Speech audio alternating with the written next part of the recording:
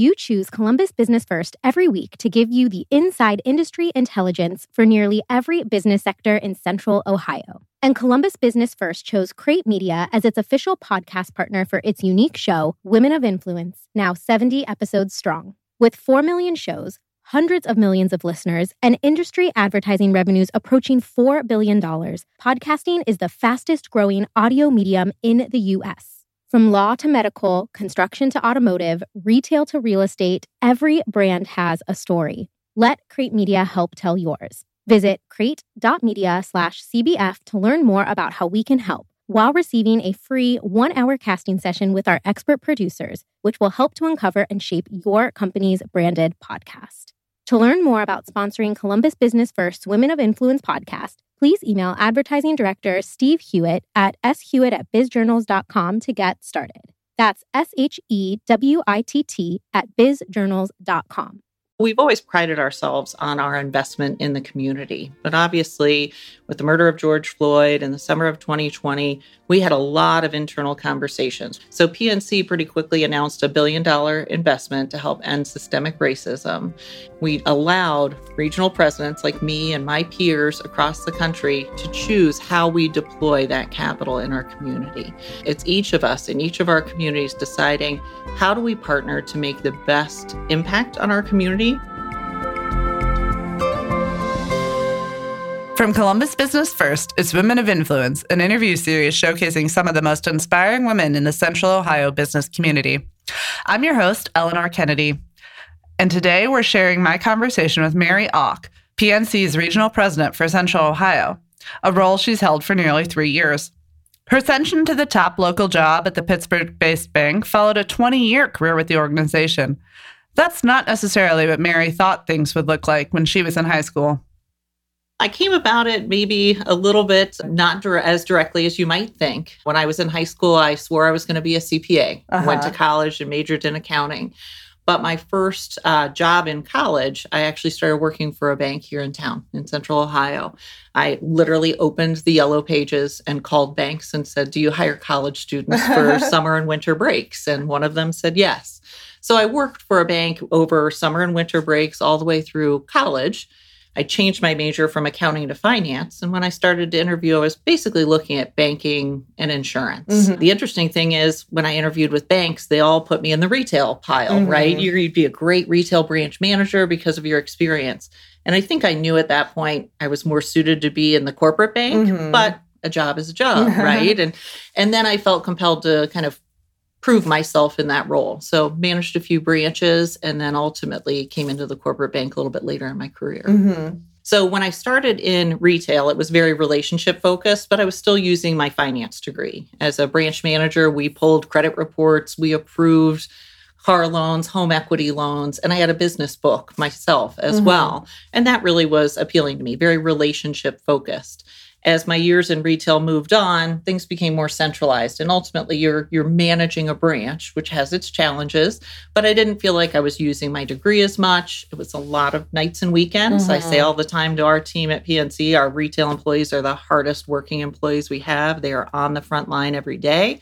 But I was, wanted to go back and get my MBA. I had taken a turn through credit as part of the development program. And I knew the analysis side of it was fulfilling something that I needed, but I also love the relationship side. So to me, corporate banking really marries those two very well. You have to be a good relationship person, but knowing the nuts and bolts, how to read a financial statement is always going to benefit you. I asked Mary about the goals she set when she took on the presidential role and how they've evolved since she started. I had goals as a corporate banker. I was an individual contributor for many, many years. So our goal is always to grow new names, right? Whether that's new households in the retail space, new business clients, et cetera. But ultimately, we want to be that primary bank. Certainly in the corporate finance space, we may be one of multiple banks, but we want to be the go-to for advice, guidance, products and services, specialties, et cetera. So I think the goal stays the same. How we go about it is very different. That advisory capacity to really differentiate ourselves is different than bidding on business through an RFP process. You have to show the value of the relationship. And we want clients that look at us as a valued partner, a valued financial partner, not just as a commodity. Mary has now spent 2.5 years in her role as regional president. We talked about some of what she's learned over that stretch. I think what I've learned is the value of relationships. So, I'm born and raised here in Central Ohio. I've built my entire career with one bank. I was hired right out of school. And so it's different than transporting to a new market and taking over leadership of a new market. So while the pandemic did have its challenges, the relationships I was able to forge, both internally and externally, not just in the 6 months before the pandemic, but in the 25 years I've been in this market and building relationships, I'm very grateful for. I can't imagine managing through the pandemic and being a new transplant to the Central Ohio community, although it's known as being very open and welcoming, trying to do all that by Zoom, trying to do all that virtually just would have been, much more challenging. So I've learned that relationships matter. I've known that all along, but being able to carry that through in this position has really allowed me to continue to move forward instead of pressing pause because there's a pandemic. Yes, the bulk of Mary's tenure as regional president has overlapped with the COVID-19 pandemic. That's meant overseeing a transition to a new way of work, both internally and from a client-facing perspective. Well, in the beginning, like most corporations, we sent everyone home. Our branches went to a drive-through only model. We did a lot of parking lot management to engage with our clients and make sure we were managing flow. But ultimately, when employees could work virtually, they did. I'll mention one important point is in the fall of 2018, we took our entire care center to virtual. So we had already made that adjustment 1.5 years prior to the pandemic. And I think that was a real saving grace for us. We knew how to hire people. We knew how to onboard virtually, train virtually, and engage employees. So that helped us. But you still have the branches on the front lines every day. In the beginning, we did kind of a 2-week rotation, as a lot of corporations did, to slow or stop any spread. And then, at some point in time, we said, okay, people can come back into the office. We are not yet requiring people to be in the office. We want to make sure we get through whatever vaccination protocols, et cetera. But a lot of us do come in. And I'm a 3-mile commute from my home to my office. And it's easier for me and it's better for me to be in the office. And it's that opportunity really to interact. So the important thing is we wanted to stay in front of our clients and our prospects. And so as our clients and prospects are comfortable, we would prefer to meet in person. If they'd prefer to meet virtually, the important thing is that we stay connected, however that is. But that's our first priority. I used to worry a lot about getting people back into the office. And then I said, what's important is that we're doing what we need to do for our clients, our prospects, our communities, our employees. Let's worry about the office work, when that time comes.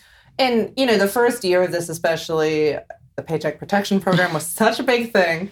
What are you hearing from your clients today? What do they really need from their banking partner now? Yeah, that's a good question. We wish they needed more loans. Loan demand is still soft in the environment because of all the stimulus put out there. Certainly, we had to deliver on PPP, right? That was first and foremost. That was when people were unsure of what the future would hold. Now that we're through PPP and almost all of the forgiveness process, I think what clients really need is advice and guidance. Every bank has products and services, but the way we're going to differentiate ourselves is how we get to know our clients, how we ingrain ourselves in their business and guide them, whether that's a capital or borrowing strategy, whether that's a transition strategy in a family-owned, whether it's how to go electronic so that they're not doing things as manual as they used to. We have to deliver on all of those things, and that means bringing a team that has that expertise. And that's really where we're focused, is that advisory piece. The pandemic hasn't been the only major societal change to occur on Mary's watch. We've also undergone a huge reckoning regarding race and social justice, something Mary says was already top of mind for PNC.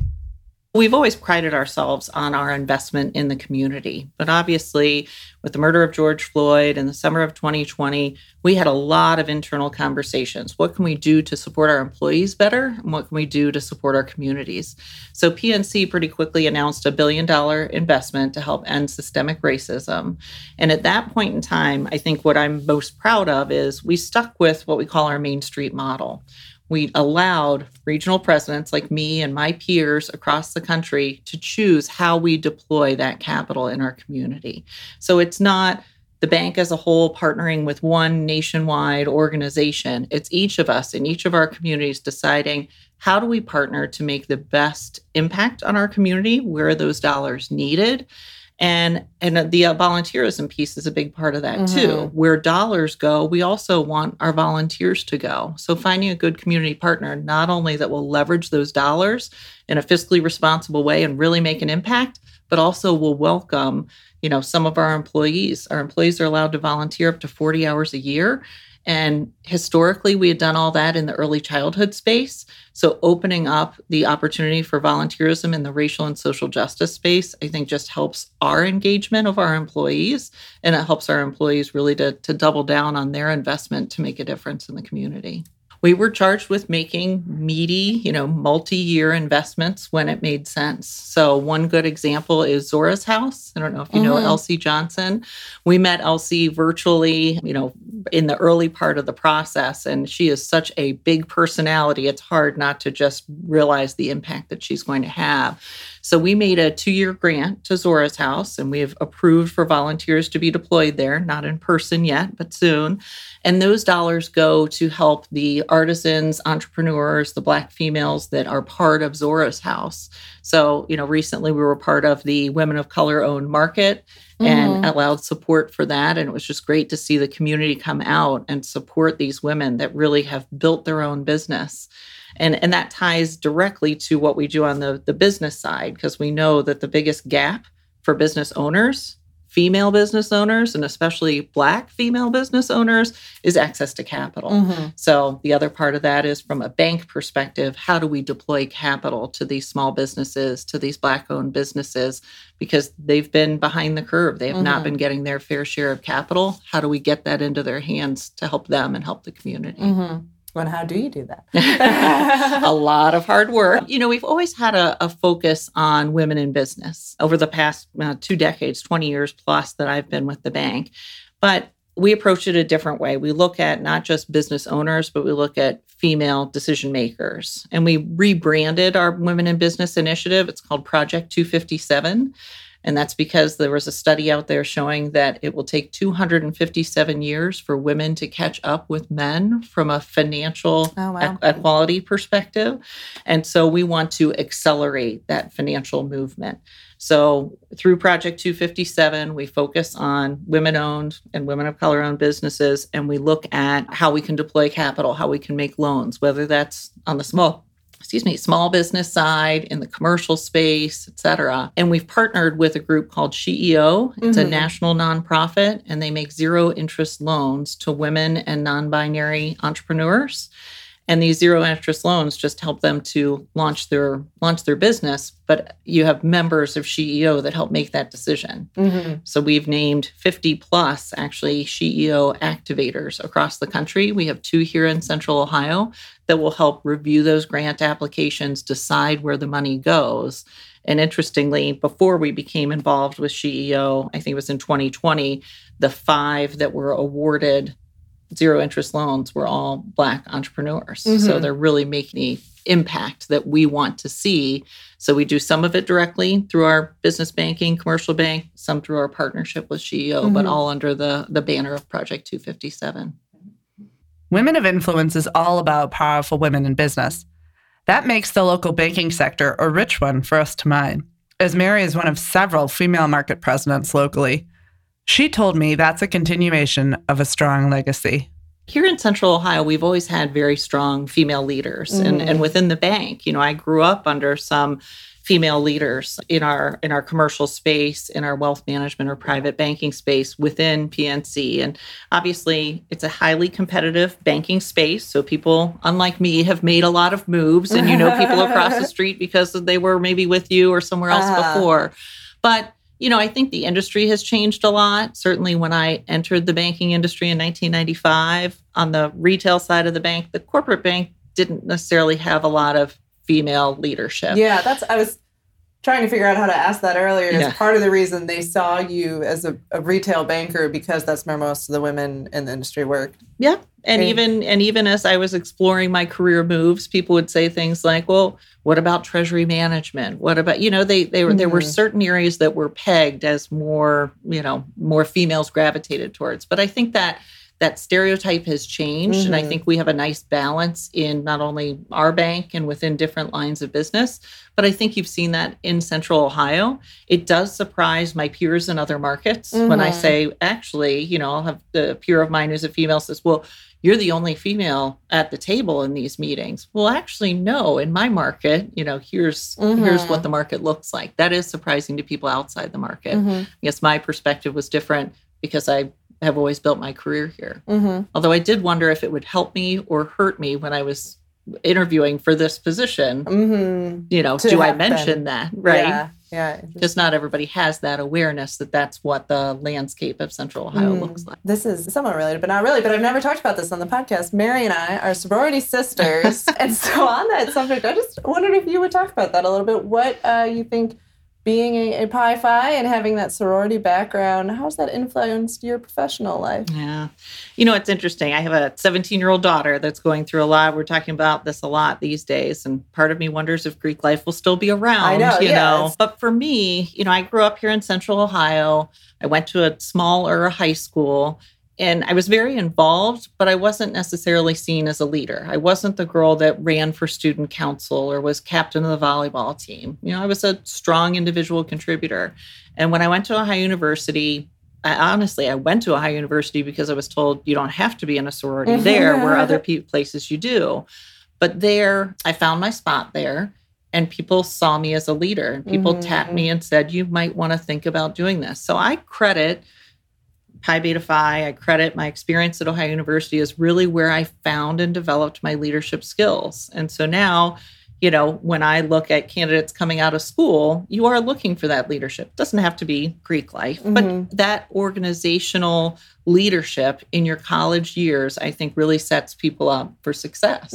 So where you find it is different for many people, but I think it was a clear indicator for me. And it really, I think, helped bolster my confidence, my comfort in my own skin to be able to stand up in front of a group or make hard decisions or tell people things they didn't like to hear. I mean, it was a life lesson for me. It really was. Yeah, I mean, obviously fully aware of the complicated conversations about Greek life, but I think, it's nice to spend a little time on the positive attributes too. And yes, you're totally right that you can get that leadership in so many different places in college. So, but you have to be careful with the stigma of it, right? Yeah, I worried about putting it on my resume. Would people think of this as a positive or would they think of it as a negative? Yeah, I feel like it was so kind of regional for me when I was coming out of college. Where is this job? What might these people's expectations be? So it's a little bit complicated. Well, kind of on that subject, transitioning to just getting to know a little bit more about you. You've had a super stressful week. How do you unwind? By going to some of my favorite Columbus restaurants is normally what I would say. So the pandemic definitely shifted that. We were never a carryout family before, but we had to adapt to. No, honestly, spending time with family and friends. Obviously, I grew up here, so I have a lot of my immediate family here. 2 young daughters. I love to golf. I'm trying to get my 7th grader more into golf so that we can golf together.